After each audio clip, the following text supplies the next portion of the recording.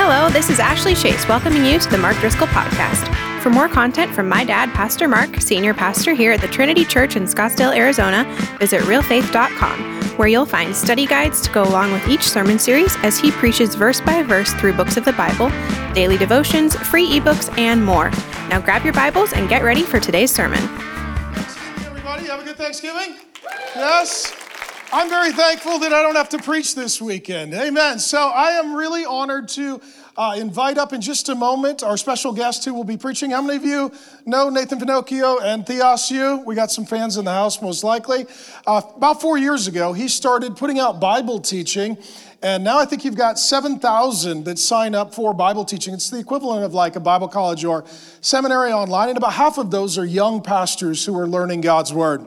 And so for those of you who are visiting us, we're honored and glad to have you.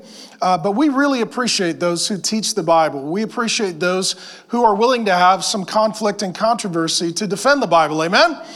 And so we're really honored to have him join us today. And I just want to personally thank you, Nathan, for your public ministry, defending orthodoxy, teaching the Bible with humor and a sense of personality. And as God's people, we all said amen, right? So why don't you just give me a really warm, loud welcome for Pastor Nathan as he comes up and teaches us tonight. All right.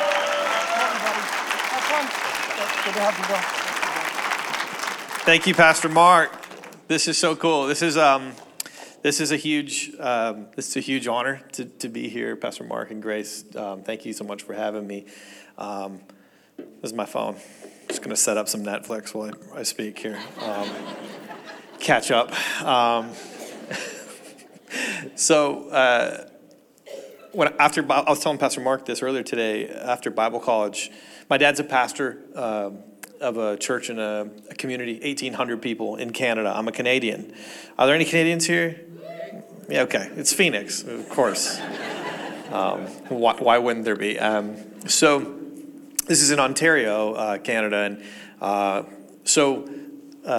went to Bible college in Portland, Oregon, the Devil's Belly, and went back home, and I youth pastored for my dad for 3 years there. And in Bible college, they don't teach you how to preach. Not really. Like, they're just kind of like, well, here's some commentaries, figure it out.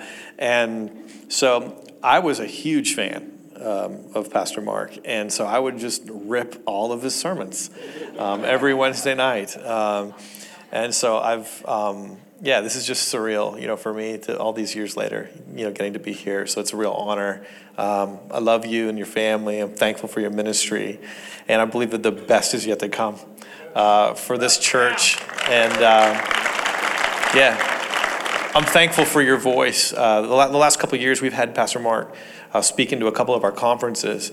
And your voice is needed more now than ever. And I'm really thankful for how bold you are. And I'm thankful for Trinity Church. Churches like this, we desperately need churches like this and pastors like y'all who love the Scripture and love Jesus. And you do it so well. So thank you so much for having me. Okay. Today, if you're taking notes, if you're a note taker, you do go to Pastor Mark Driscoll's church. So I'm assuming that one does take out the proverbial pen and pencil. We got one amen, so that's fantastic. Okay. So if you're taking notes, the title of this sermon or talk, because I'm kind of sitting down, so is it even a sermon? Is what is God like?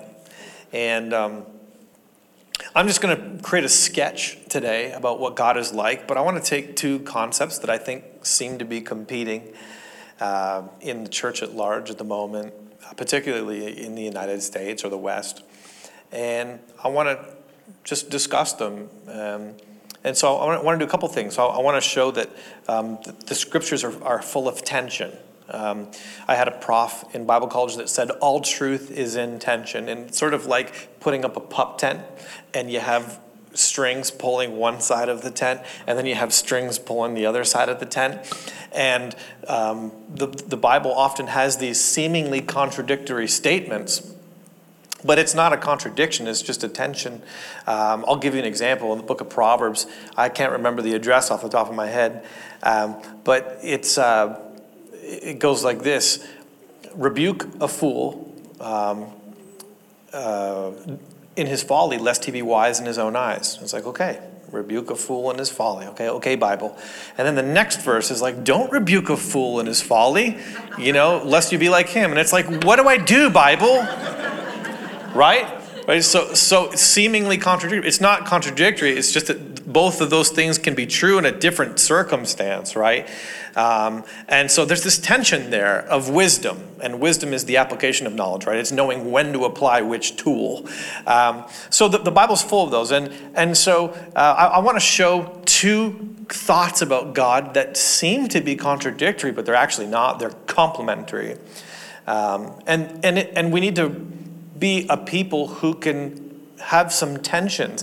It's interesting how when you're 3 or you're 4 years old and your parents spank you. I mean, my dad spanked. I think I was spanked until I was 14. Deserved it too.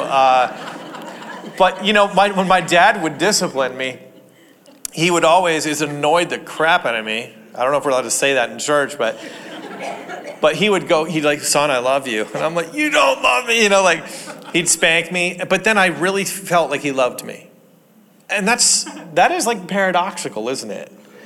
That's top of the Maslow pyramid paradox, right? Where it's like, but a 3 or 4-year-old can understand that paradox where my dad loves me and also he's not taking any of my garbage tonight, and he's spanking me. Somehow when we turn 21, it's like God is only love and he is never, he never punishes. And it's like, you're freaking kidding me, right? We're reading the same Bible, right? So there is that where seemingly the older that we get at times, and you go to university and then you're in your 20s, and we just dismiss all of the paradox in Scripture about God's self-revelation. But you're capable of quantifying it as a 3-year-old. So there is that. So I want to take a look at some paradox. And then the next thing that I want to do is I want to read some of the scariest stories in the Bible tonight. You go to Pastor Mark's church, so you've been scared before. So I figured that we could do that. So these are the passages. I'm a pastor's kid, right? And when you're a pastor's kid, you love to go into the Bible verses that are just like the naughty ones, and just be like, that's insane, So I want to go into the scary ones, the ones that we wouldn't usually talk about. And I want to read them canonically, meaning we're going to read them, I guess, through the historical movement of Scripture and kind of the way that it's laid out. And then we're going to read into the New Testament. Now, when you read narrative, it can be tricky because the Bible isn't always prescribing, particularly in narrative. Narrative isn't always prescribing behavior. Many times it's just describing an event. Right? And so when we're reading Scripture, we have to ask ourselves, is this prescriptive or is this just descriptive? You know what I mean? Like, for example, Cain and Abel. Is the Bible saying, kill your brother? Right? Or is this just describing an event that happened, right? And how would we, know what the lesson is? And so obviously we read canonically, or maybe not obviously, but that's why we need to read canonically. So we're going to read these stories.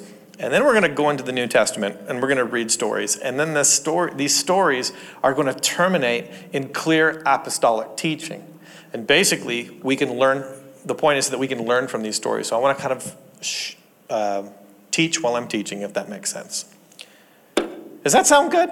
Yes. Okay, that was a mouthful. All right, so let's look at our first passage of Scripture here. This is Jesus talking. And there it is, John 4:24.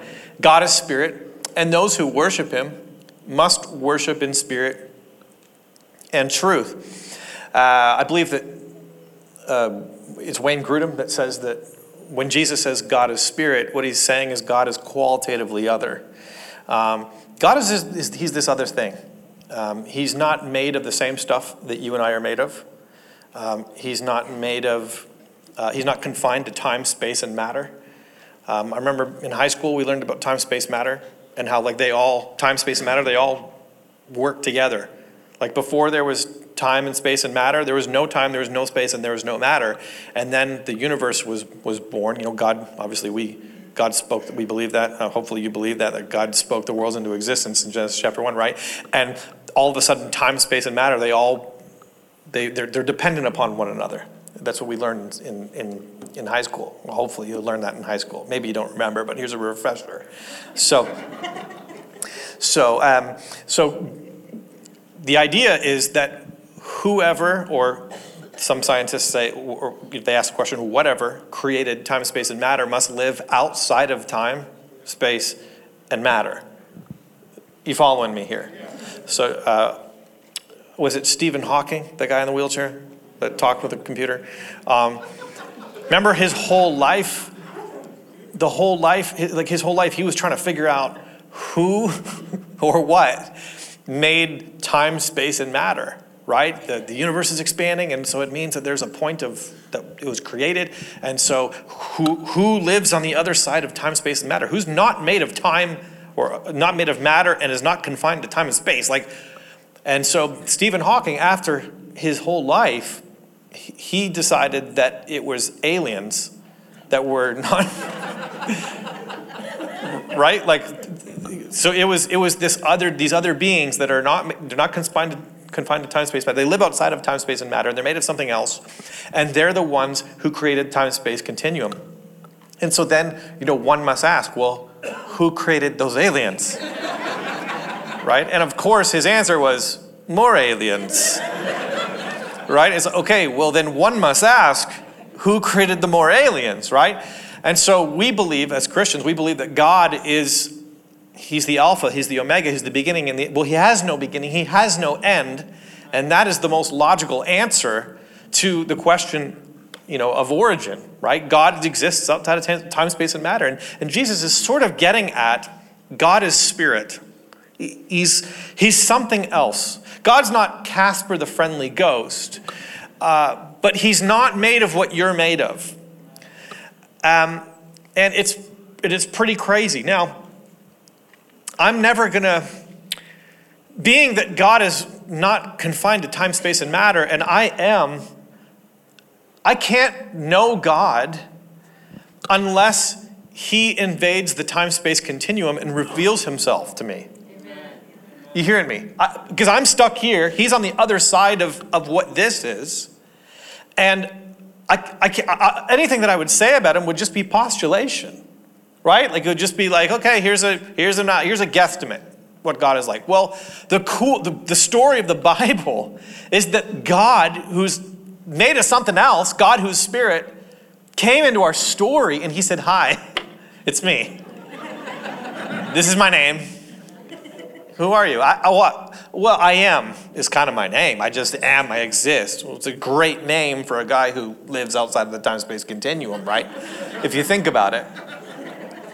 And so God invades our story and He begins to reveal Himself, and He's telling us about who He is, right? Because we're part of this time space, everything would be guesstimation, but there's no guesswork. He's invaded, and he's a person, because God's a person. He's not an impersonal cosmic force, right? He's a person, and as a person He has preferences, and so He tells us about who He is, and He self-reveals. And now I can know God. I can know God because He has first revealed Himself to me, right? But I'm never going to know God exhaustively. And what I mean by that is this. When I go to heaven, I'm not going to be part of the Trinity. I'm never going to be made of the same substance as the Fab Three. Do you know what I mean? I'm always going to be something other. Right? A lower form of intelligence. And I'm never going to be able to, do you actually think that you're going to go and you're going to look at God, I get it. Oh, that's not heaven, dude. No. When you see God, you're going to be like, I don't get it. But wow. And that it's going to continue on for eternity, and it'll be to the praise of his glory. We're going to be just worshiping every day. God's going to do a new sunrise, and we're going to be like, what? Did you see the sunrise today? It was insane. We're just going to worship. I'm never going to know God exhaustively. Everything there is. I can't even know my wife exhaustively, dude. Right? Like, good luck. I think it was Oscar Wilde that said, women are not made to be understood, they're made to be loved. Amen. A fellow traveler. I'm clueless. I'm just a blind beggar. I'm never going to know God exhaustively, but I can know him accurately. Amen. I can know Jazz, my wife. I can know Jasmine accurately. Never going to know her exhaustively, but I can through self-revelation. And Jesus says that God is spirit, okay? And he's just something else.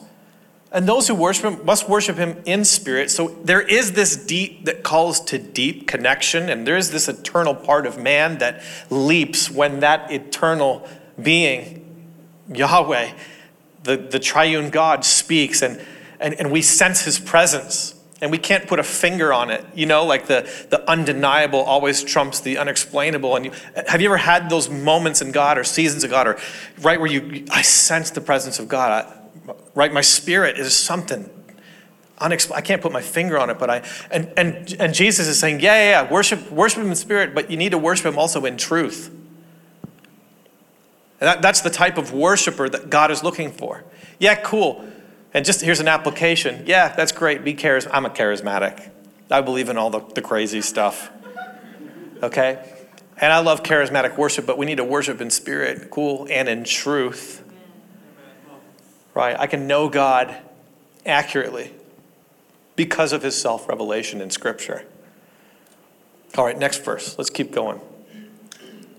Revelation 4:8, there's this snapshot that John takes. And this is happening right now. You get the 4 living creatures, each of them with 6 wings. I guess some angels are faster than others. Can you imagine being the 2-wing angel? It's like, this sucks, right? They're like, and they're full of eyes all around and within. It's like, why do you have eyes within? Imagine looking at somebody with just eyes everywhere. Like, you creep, what are you looking at? It's like, I'm sorry, I have a lot of eyes. And the perp, sorry, it's my PK brain with the Bible. And they're literally they're designed to get aerial views of God. They're like, their body is a GoPro, right? And they just helicopter around God, and they just look at him, and they stare at him, and their job is to say what they see, right? So they have this super close proximity to God, and they're flying around, and they're just looking at him, and what do they say? Rather, what do they sing? Even better, when they see? Holy, holy, holy. Like, what's the one word that you would use to describe God, guys? You're so close to him, you see every angle of him. Holy. One for each person of the Trinity. Right? Holy, holy, holy is the Lord God Almighty who was. This is the song that never ends. This is the song. It's going on right now. And, God is called holy over 400 times in the Bible.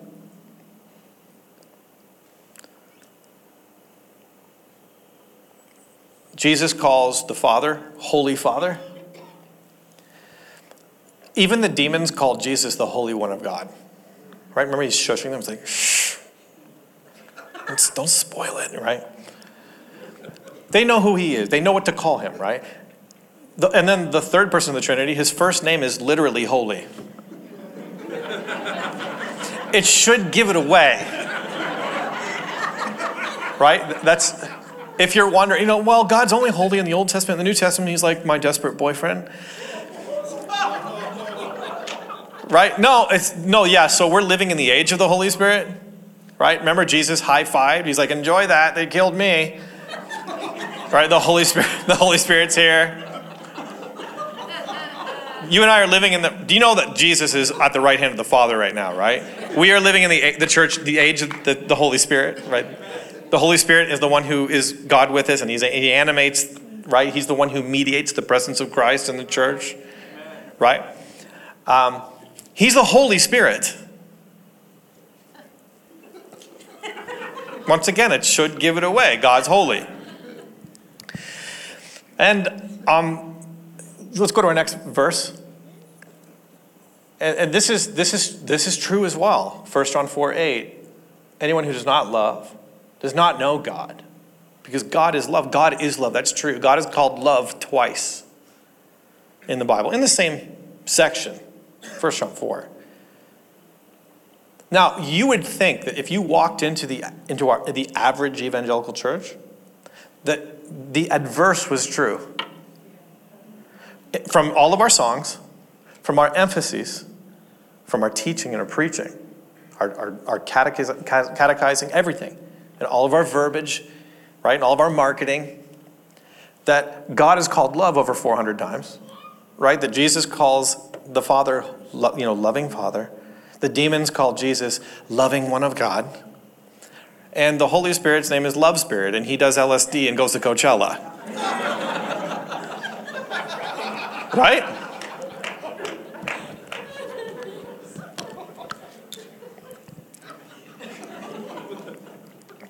I'm not saying that God isn't love. That's not what I'm saying. What I'm saying is maybe there's a bit of an imbalance at times.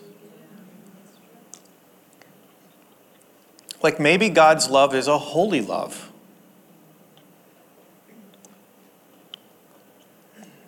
God's holiness has to do with his absolute moral perfection.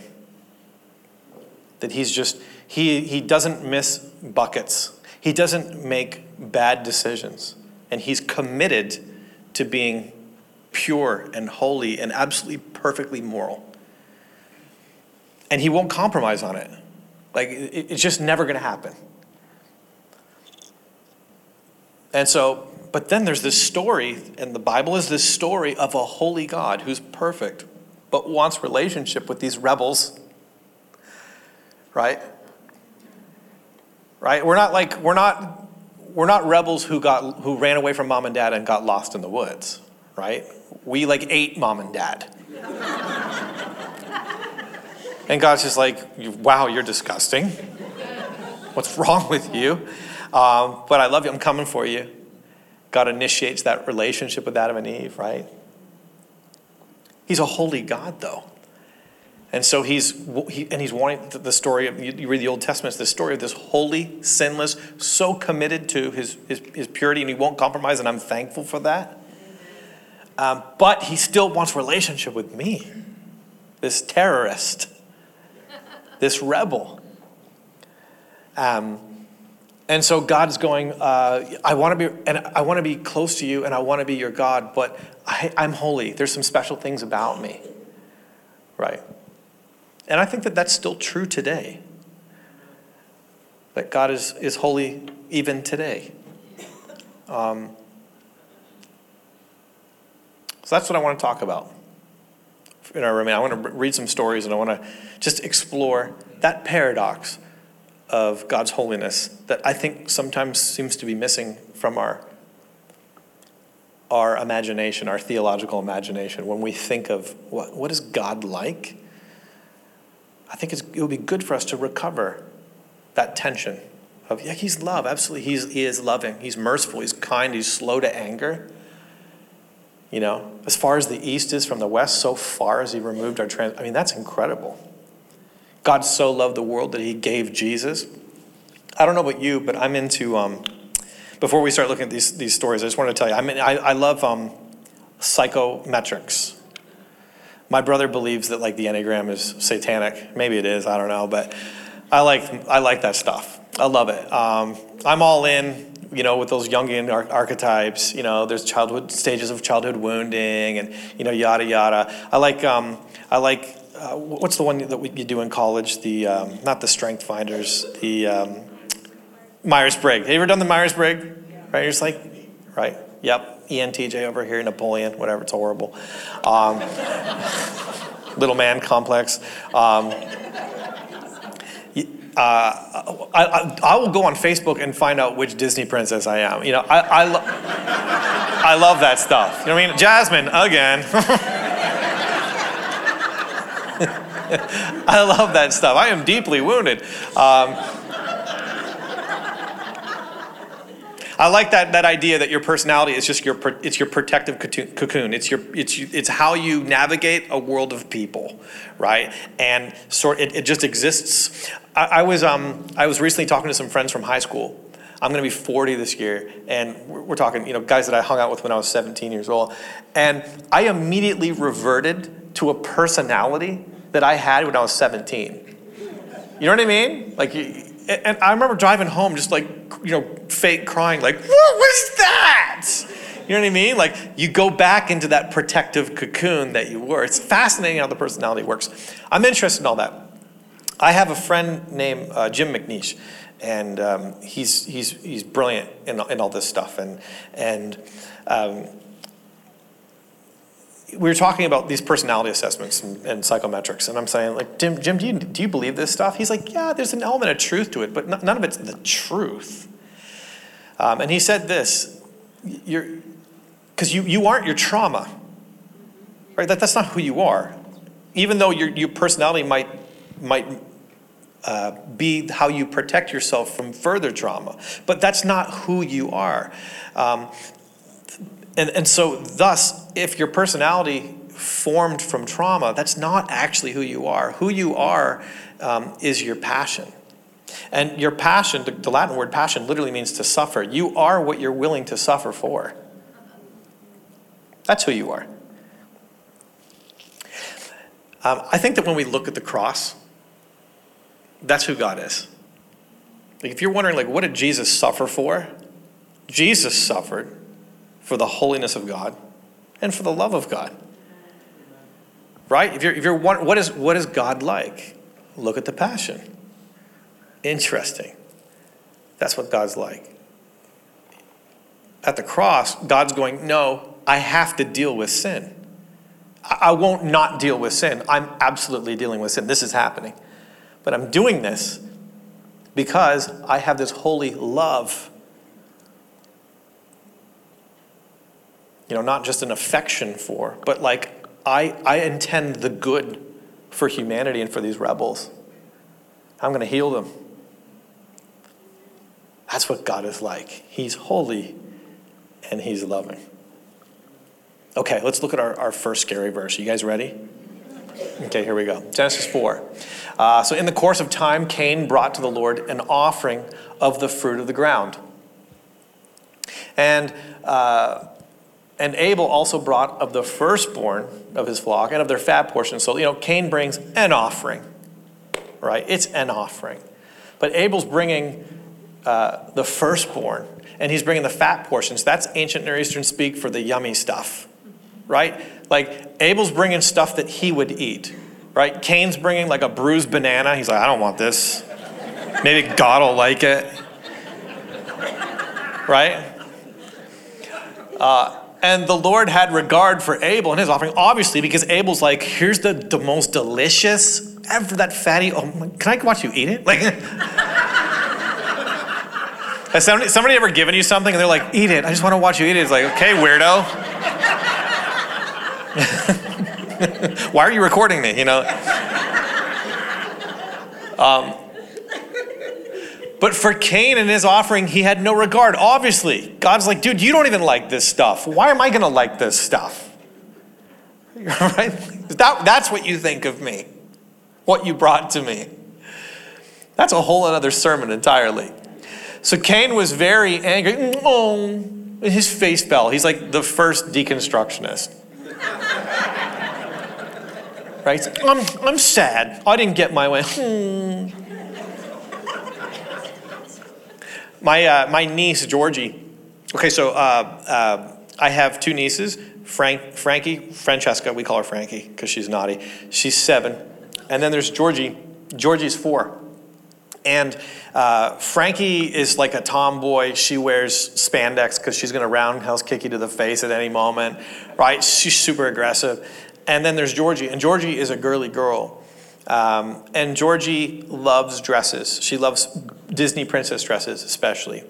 And it's like every day she gets up and she always wears a dress. She'll never wear pants. She always wears dresses. And she wakes up in the morning and she looks in the mirror and she'll put a dress on and then she'll go like this. She'll be like, she always does like the kick at the back. It's hilarious. And she does it to see how spinny the dress will be, because she's seen the Disney, right? Like the dress has to spin, right? And if it doesn't spin enough and it's not flowy enough, she'll go and she'll take it off. She'll put on another dress. And so I was FaceTiming my mom and my sister, and they were thrift shopping for Georgie to get some dresses, because my mom is a seamstress and she does miraculous things, whatever, with dresses. And so they had this big dress on Georgie, and mom had it, all the material kind of bunched up because it was too long for her. And you know when they put all the needles in to bunch up the thing because mom's figuring out where she's going to sew it or whatever. And we're FaceTiming, and Georgie has the dress on, and so mom finishes, puts the last needle in, and okay, spin, Georgie, show Uncle Nate. She's like, okay. And she does like this. She spins around, but the dress wouldn't swirl because there's too much like material bunched up at the bottom, and she started to bawl her eyes out. And so they're like, oh my God. And so get it off of her, right? So mom took the dress off her, put on her other dress. She immediately stopped crying. She's like, you know. Georgie doesn't really know me. Like, I might as well be Willy Wonka to Georgie, because I give her chocolate. I hook her up with chocolate. She calls it gakwek. Uncle Nate, you got me gakwek. And I love to hook her up with chocolate. I just like to be the hero. And she loves Krispy Kreme donuts. I introduced her to Krispy Kreme. We're at a family barbecue this last year for Labor Day. And we were living in Palm Springs at the time, and we're in the pool, and there's about 20 of us or whatever. And so we're about to say grace and eat the food. And my brother-in-law had told me, hey, stop giving the girls Krispy Kreme donuts. Like, they're going crazy. And I'm like, yeah, I won't do that at all, But before we said the prayer, people are kind of gathering for the prayer. Georgie's like, Uncle Nate, can I have another Krispy Kreme donut? And I'm like, go outside, meet me over by the pool, right? So I get this donut, I go over and I'm like, here, eat it, and she's like, I'm like, what are you, Gollum? She's like, she inhales this donut. And I'm like, shh, quiet, okay? So we go in, we're gonna do the prayer, and there's like a moment of silence, because you're kind of like, who's gonna lead this moment? Georgie goes into the middle, and she goes, Uncle Nate, that was the best donut I ever had in my whole life. And I'm like, you narc! You don't care about me. You just care about what you can get. When I read this story about Cain and Abel, Cain is Georgie. Right? Life doesn't swirl. Right? He mails it in. Dude, are you kidding me? What universe are you living in right now? You mailed this thing into God, and then God's like, yeah, I'm not accepting this. And then you're the one that gets sad? The dress didn't swirl. I didn't get a Krispy Kreme donut. That's not how spirituality works. I call these people Christian Buddhists. Right? Like they have a spirituality, but it's on their terms. Yeah, I'm a spiritual person. Oh, are you? Cool, tell me about that. Well, on Saturdays I have pottery class, and we listen to, spiritual music, and then on Mondays I have yoga, and on Sundays I go to a church where it's like a kind of an encouraging word, and I'm just like really manifesting like a lot of my dreams, and they're helping me manifest my dreams. I'm like, you're manifesting something, all right. Right? And then there's things in the Bible that I don't like. It's like, oh, just cut them out, and it's all about me and my dreams, and Jesus is my butler, right? Help me, he's my life coach. Yeah, we do Zoom calls, and I talk about what I want, and then he kind of coaches me on how to get it. And that's Christian Buddhism. Okay, let's keep going. The Lord said to Cain, why are you sad, little sad angel? You know what I mean? Like, oh, Cain. And why is your face fallen? It's the first emo in the Bible. If you do well, bro, you know what you're supposed to do. If you do well, will you not be accepted? And if you do not do well, sin is crouching at the door. Its desires is contrary to you. Cain, if you don't get this relationship with God thing right, and you don't start to live in reality, sin is going to destroy you. You got to rule over it. Cain spoke to Abel, his brother, and when they were in the field, Cain rose up against his brother Abel and killed him. This is the first worship service in the Bible and a guy dies.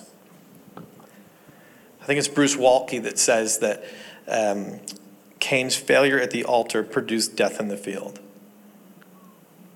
Let's keep going.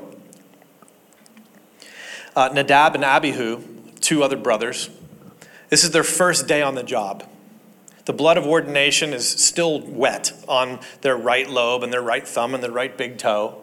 And they're the sons of Aaron, and they're priests, because their first day on the job. They each take a censer, and they put fire in it, and they laid incense on it and offered unauthorized fire before the Lord. So God basically went through a whole work training thing. They had to sit through. He's like, okay, guys, so this is what you do, this is what you don't do. You're a new priest, and so we're going to do this, and don't do this, and do this, and don't do this. There's this whole thing. And then their first day on the job, they're like, what if I just did whatever I wanted? Okay, try that. We'll see how that works. And so that's exactly what they do. They're like, well, we're priests. This is going to be awesome. We can do whatever we want. And fire came out from before the Lord and consumed them and made them Chick-fil-A, and they died there. Right? Once again, it's like this thing was, it wasn't about God. It was about them. And God's just like, yeah, nah. How about not? Zzz. Right? Next passage. 2 Samuel, this is David. And David's the worship king. Right? He's the guy that knows he's the man after God's own heart. And he has a really great desire to bring the ark of God into Jerusalem. That's a good, he desires the presence of God. Good intentions here, okay? And David and all the house of Israel, they're celebrating before the Lord. Songs, check. Lyres and harps, check. Tambourines, double check. Hello. Castanets and cymbals. And when they come to the threshing floor of Nikon, Uzzah, he's a priest, but he sucks at his job, okay? Because Uzzah had this great idea to put the Ark of God, which is a golden box, it's like God's basically throne room on earth, to put it on the equivalent of an old pickup truck, on an ox cart. Now, I don't know about you, but if I had something precious, I wouldn't put it in the back of an old F-150. Do you know what I mean? I wouldn't even put a TV that I care about in the back of an F-150, let alone, I don't know, God. Do you know what I mean? Oh yeah, have you ever talked to those guys? Yeah, just strap her down with some bungee cord. How about not? Yeah, we're gonna maybe have this delivered with care. You know what I mean? Have the professionals carry it, right? So they come to the threshing floor, and Uzzah puts out his hand to the ark of God because the oxen stumbled and the Ford F-150 blew a back tire.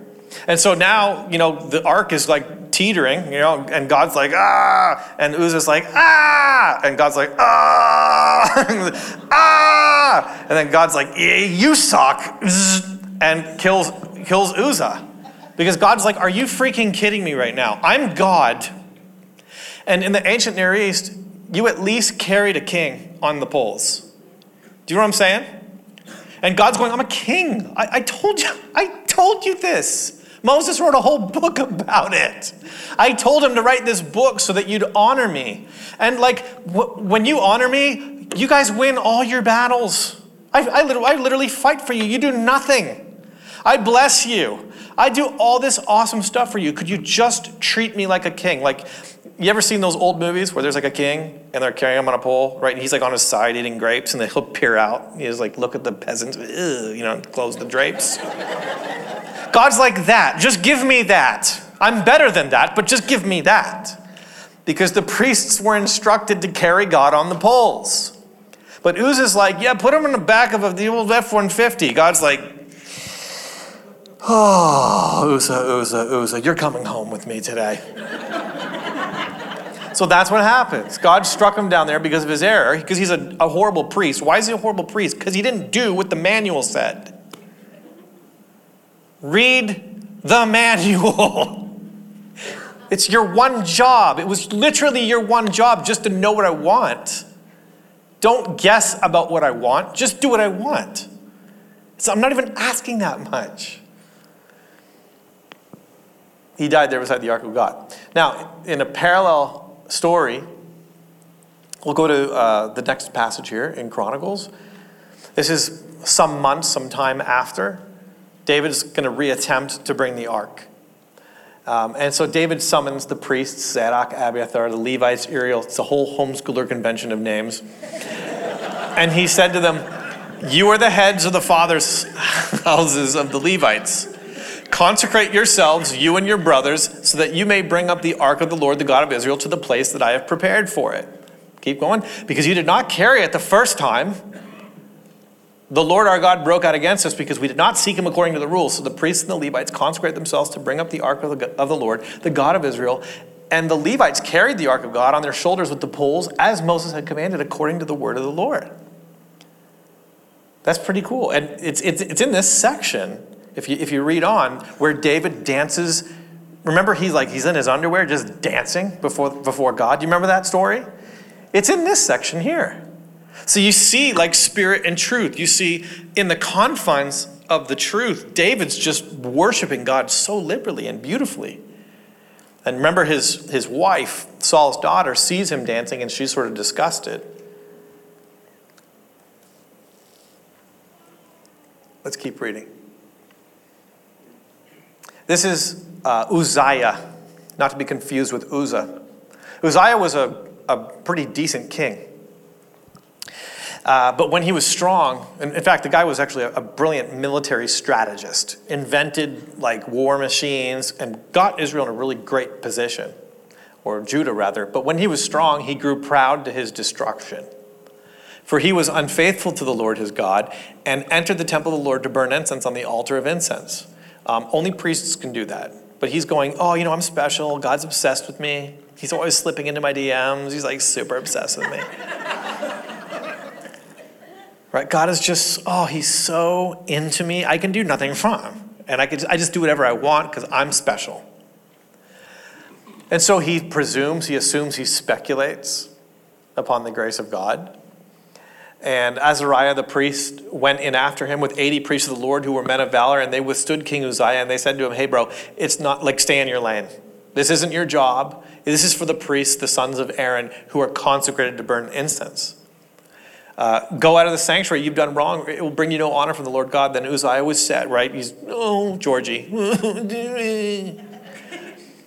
Now he had a censer in his hand to burn incense. It's interesting in these stories where everybody is kind of like, because they take an ice bath of truth and they always get angry about it. Right? They're living in this fantasy. And then when they're confronted, their fantasy is confronted, they're always angry about it. It's many times anger is a very selfish emotion. Particularly when it's all about you. Rather than just be corrected and go, I didn't realize this isn't all about me. I'm sorry. I made a mistake. Huge difference. Uzziah was angry. Now he had a censer in his hand to burn incense. And when he became angry with the priest, leprosy broke out on his forehead in the presence of the priests in the house of the Lord by the altar of incense. And Azariah the chief priest and all the priests looked at him, and behold, he was leprous on his forehead. And the long story short is he runs out and he's a leper until he dies. And so we just read a bunch of these stories in the Old Testament, and we're seeing people die at worship services. That's the common theme. If you're looking for it, it's people die in worship services in the Old Testament when they make it all about themselves and they don't care about God at all. Now, before we read the New Testament, some of you are going, I am so glad that God doesn't kill people in worship services anymore. Right? That's the Old Testament. That's a bit of a laughter of like, yeah. Now, here's the bad news. It keeps happening in the New Testament. Now, I know I don't look like the guy who would preach this type of message. I'm wearing a leopard print bucket hat at the moment, in case you didn't see it. I'm not a lawman, okay? Like, I'm not like some, like, you know, I'm not a fundamentalist. But what I'm saying is I think we have some broken theology at the moment in terms of how we think about God. And specifically, that the mercy and the grace and the love of God and God's holiness. And what the threshold of that is and how that exactly works. I'm a big mercy guy. I know I need the mercy of God. All right, you guys ready to continue? Because it gets worse. Okay, we're not even going to read all this, but Acts chapter 5. I don't even need to get into this. Acts chapter 5, you got Ananias and Sapphira. Okay? Now, there are people who will say, particularly recently, the Neo-Marcionites, that, it wasn't God that killed Ananias and Sapphira. It was Peter, classic Peter, always bringing a sword to the garden. You know what I mean? Jesus is like, one of my favorite passages of scripture when Jesus is speaking metaphorically, it is time to sell a cloak and buy a sword. Peter's like, I'm literally doing that now. Right? He shows up to the garden with a sword. Jesus is like, why do you have that? He swings at a dude, misses his head. It's like, how do you miss Jesus is like, how do you miss somebody's head? Honestly. He was standing there. He wasn't even moving. Jesus picks the ear up, just reluctantly heals him. He's like, Peter, you're killing me right now, right? You know, those who live by the sword, die by the sword, that's just about people who don't know how to use swords. It's like, you will definitely die at the sword, Peter. Honestly, don't. Okay, so where were we? The Neo-Marcionites, right? Peter abused his apostolic authority, unquote. Okay, that's not what the scripture's saying. Like, almost every Orthodox scholar, for the last 2,000 years, believed that these were A, Christians. They weren't not Christians, they were Christians. And B, that it was God that killed them. How did this happen after the cross? I'm going to get there in a second. But it happened. They died at a worship service where they're saying, hey, we just sold a property for $5 million and we're giving it all to the church. When really they sold the property for $500 million and they're keeping most of it, but they just want to look good. They're posturing because church is all about them. It's about them getting something from this community, looking good. Whatever their need was, and they lied to the Holy Spirit. And the Holy Spirit at this time is going, yeah, so I'm just starting the church at the moment, and that's not going to work. The Holy Spirit, obviously the point of this passage is to prove that the Holy Spirit is God. That's the major point of Acts 5. But yeah, some Christians just died at a worship service. And then let's go here to 1 Corinthians 11, but first stop at 1 Corinthians 10. The cup of blessing that we bless, is it not a participation in the blood of Christ? Note that Paul calls it a cup of blessing. It's a cup of blessing. Pastor Mark, I'm a little bit sacramental when it comes to, I believe that it's more than just a symbol. I think that it's a cup of blessing. It's real presence, exactly. That Jesus is really here. And as we take these elements in faith, there's blessing. That you're eating and drinking the blessing of God into your life, that's huge. Like, what an honor. I'm a sinner. And I need every grace available. I don't know about you, but I need every grace available. You hearing me? You know what I mean? During communion, we usually do crackers and the little cups. I'm typically looking for the other ones. I'm just like, do you have any more? I need at least 5 more of these. It's been that kind of week. I need all grace. You hearing me? It's the cup of blessing because it's a participation in the blood of Christ. What does the blood do? It cleanses me of all unrighteousness, right? It empowers me. It doesn't just cover, it empowers me, right? To be who I'm called to be so that I can do what I'm called to do. I need that blood. There's wonder-working power. We used to sing that song. There's wonder-working power in the blood. I need that power. The bread that we break, is it not a participation? I need the body and the blood of Jesus.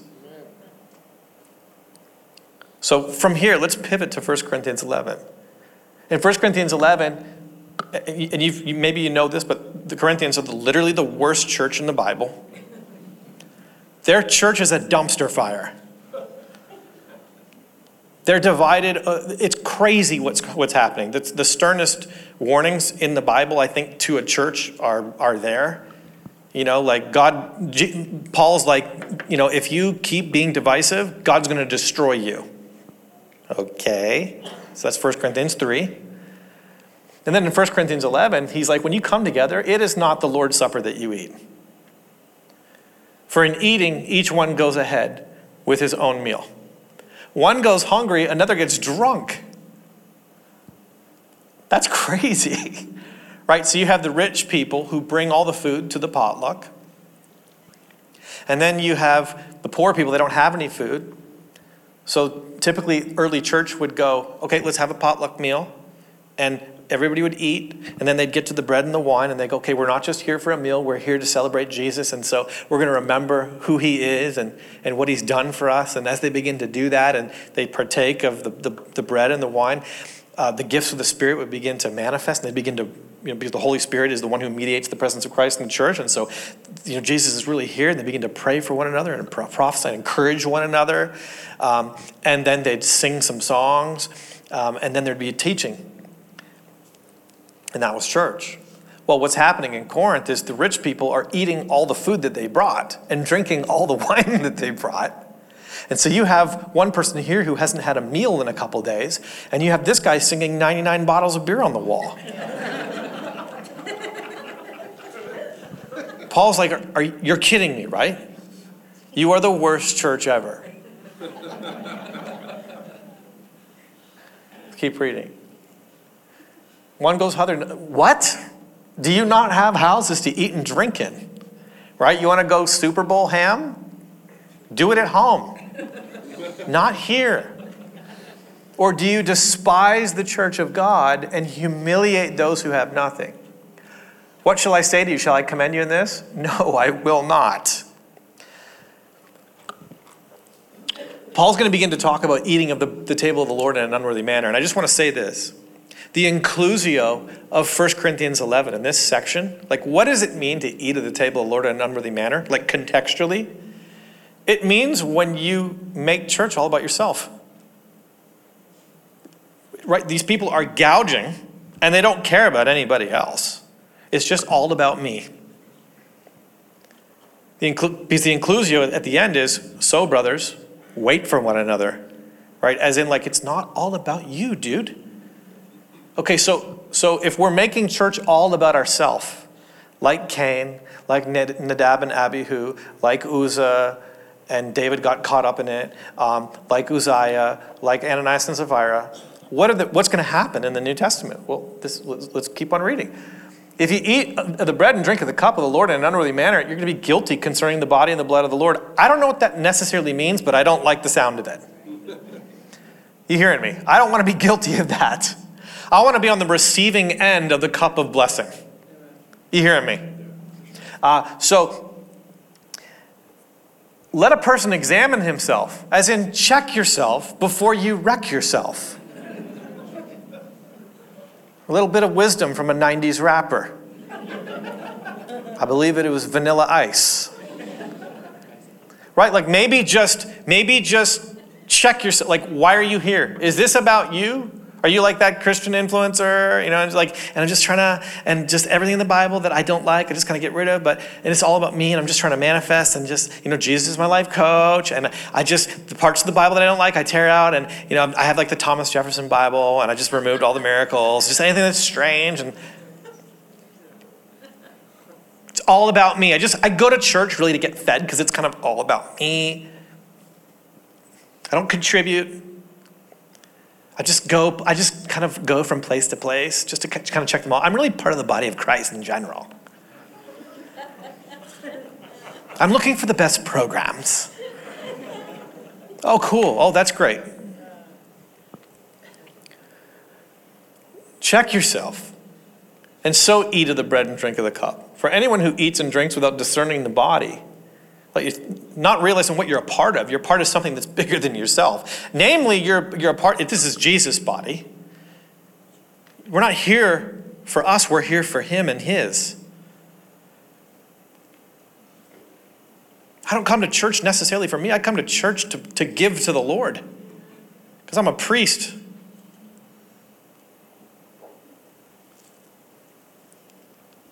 I'm here for him. Lord, I'm here to, firstly and foremost, I'm here to minister to you. Firstly and foremost. And that would mean, then how do I minister to you, Lord? How do I minister to you? Oh, now I'm starting to make church about him and his. What would minister to you today, Father? God, what puts you in the center of everything? What would honor you? What would just delight your heart? God, I want to bring something that matters to you. Lord, what posture should I have as I come to your house? Let's keep reading. Anyone who drinks and eats and drinks without discerning the body eats and drinks judgment on us. This is why many of you are weak and ill, and some have died.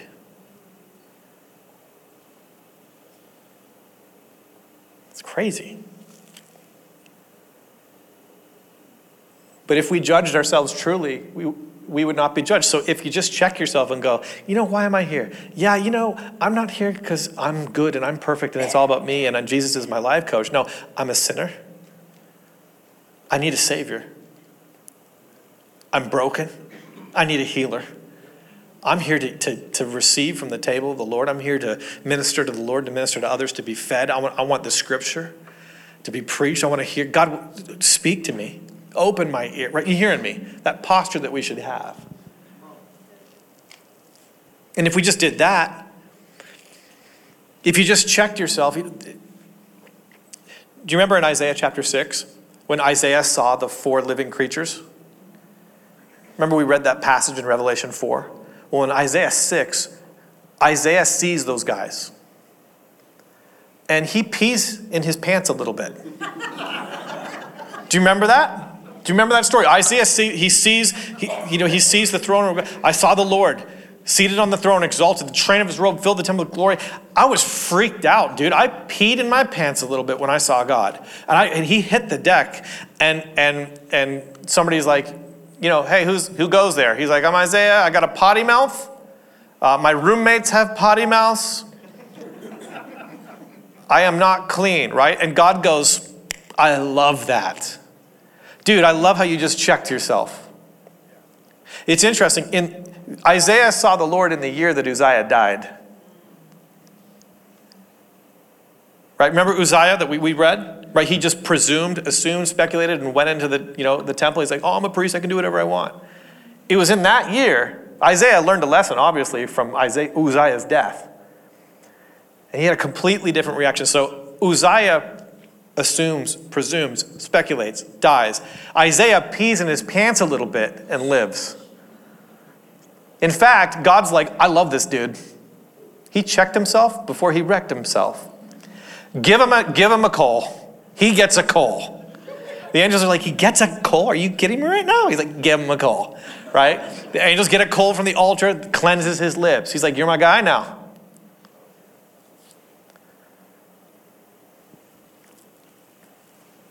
The difference between life and death is checking yourself. That's it. It's just going, yeah, you know what? I need God.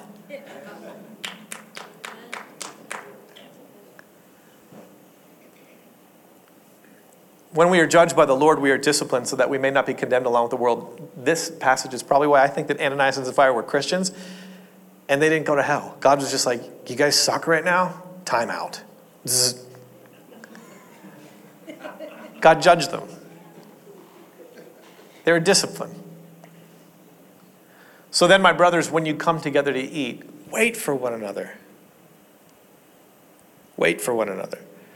If anyone is hungry, let him eat at home, so that when you come together, it will not be for judgment. About the other things, I'll give directions when I come. Okay, last passage and we're done. All right, Nate, great. Thanks for this sermon. It was super encouraging. I'm glad I spent my Saturday afternoon. No, for reals. The title of my sermon was not God, Sometimes God Kills People. But I guess what I'm trying to say is I think that it's okay for us to have for the pendulum to just let's pull it back a couple notches here. Where, right, God is love, and I can do whatever I want, and church is all, but that's what's happened. We've swung so far the other way. And I think that sometimes our churches are making our people sick. Because what we're doing is we are fostering these environments when people can come and they can try to manipulate God. And that's not a healthy option. It doesn't work. As we read from the Old Testament all the way through the New Testament, if you do that, some things might go wrong. I'll say this, it's not safe to worship God any way you want. Even if your motives are pure, as we read about David. God has an order. And we have to be self-conscious enough, like Isaiah, to just go, I'm not God. And I don't get to tell God what he's like. He gets to tell me what he's like. And I don't get to worship God any way I want. I worship him the way he wants me to worship. And you know what's cool is God's not looking for perfection. He's not. Like, who's communion for? Sinners? People like you and me and Isaiah who are just going, yeah, God, I peed in my pants a little bit when I read your Bible today. I need you. Right? That's who church is for. God's not looking for perfection. He's looking for a pulse. He's looking for somebody to just go, yeah, you're right and I'm wrong. And that's when you get a call from the altar. Last passage here, Hebrews. Therefore, let's be grateful. The author of the book of Hebrews is writing to some Jewish Christians that are thinking about leaving Jesus. There's socio-economic persecution. And they don't have a temple. They don't have a priesthood, or they don't think they do. And so they're like, how do we even worship? And so the author's giving them some worship instructions. And he's saying, therefore, let's be grateful for receiving a kingdom that cannot be shaken. So you've received something real, and be grateful for it. This is a good posture of worship. And let's offer to God acceptable worship that God's asked for. Not just anything of our own imagination. Well, I can just worship however I want because Jesus. It's like, maybe not. Offer acceptable worship. And we need to find out what that is. As Christians, we find out in Scripture. And offer God acceptable with reverence and awe. With reverence and awe. It doesn't mean necessarily that you don't laugh in church. I grew up in a time when if you wore a hat in church, the usher would come over and squeeze your arm. Our Pentecostal ushers will murder you. I don't know if you've ever been abused by a Pentecostal usher. I used to go to this Pentecostal church when I was a kid, Bethel Gospel Tabernacle, and the ushers all had master's jackets. They had matching jackets that they'd wear. And they would come over and just Vulcan death grip your arms, take that hat off, young man. I was like, okay, Is that reverence and awe? Well, in that period, to those people, it was reverence and awe to take your hat off. It doesn't mean that to my generation. What does it mean to recover reverence and awe? I think it means to just be, God, you're powerful. And your word is true. And I will reverence you and I will awe you. I will know that you are love. But you're holy too. And your word is to be obeyed and feared and that word fear, for God is a consuming fire. That verse is literally meant to elicit the pee in your pants thing. Right? The author didn't write God is a marshmallow. Right? He is a MyPillow. One of Mike's MyPillows. He's fluffy that way. And no, God's a consuming fire, dude. I grew up in Canada, and Canada's freezing cold, and we have bonfires all the time. And at my high school, we'd have bonfires on the weekend, and the hockey team, every single Friday night, they'd drink 24 Labatt Blues or Molson Canadians, and they would jump through a huge fire that they'd made. Because that's what we do during the winter, is we make fires and we jump through them in Canada. And every Monday, there'd always be a guy from the hockey team that was like, his jacket was singed, he was missing hair. Right? Because these guys did not reverence and awe fire.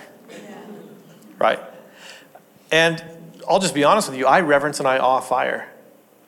I'm not scared of it.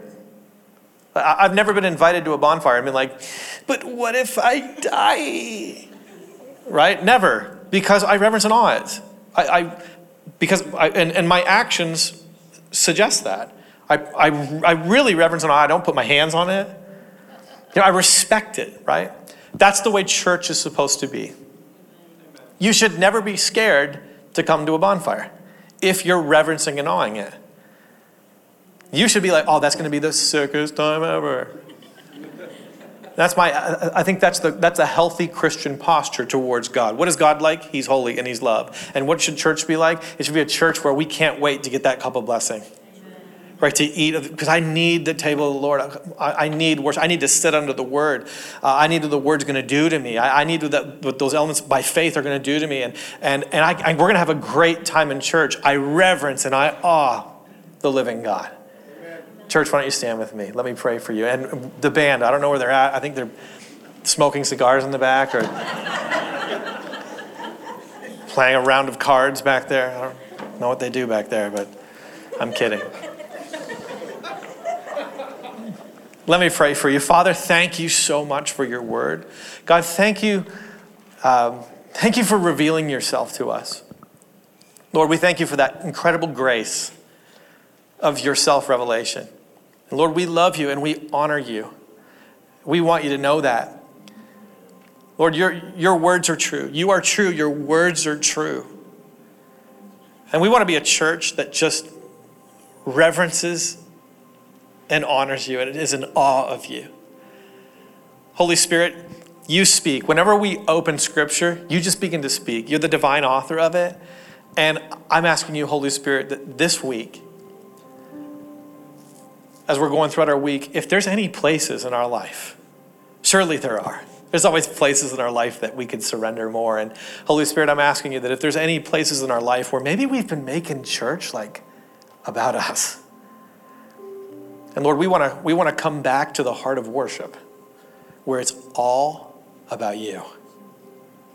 And God, we want to say we're sorry for the thing that we've made it, if we've made it something that it shouldn't be.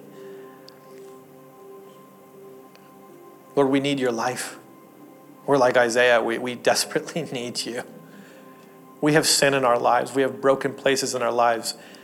And we need all grace. Father, thank you that you're patient and you're kind and you suffer long. And I thank you, Lord, that as far as the east is from the west, so far you've removed our transgressions from us. And God, you don't deal with us according to our iniquity. You're so patient. Father, you're so patient with us. And we're so thankful for your love and your mercy and your grace. Holy Spirit, would you just give us a renewed sense, though, of your holiness and a sincere reverence and an awe for your word and for your presence. We love you, Jesus. Amen. We hope you enjoyed today's sermon. If you want to be a part of getting more Bible teaching out across the world, visit realfaith.com/donate. And for more content like this, visit realfaith.com. Thanks for listening. And remember, it's all about Jesus.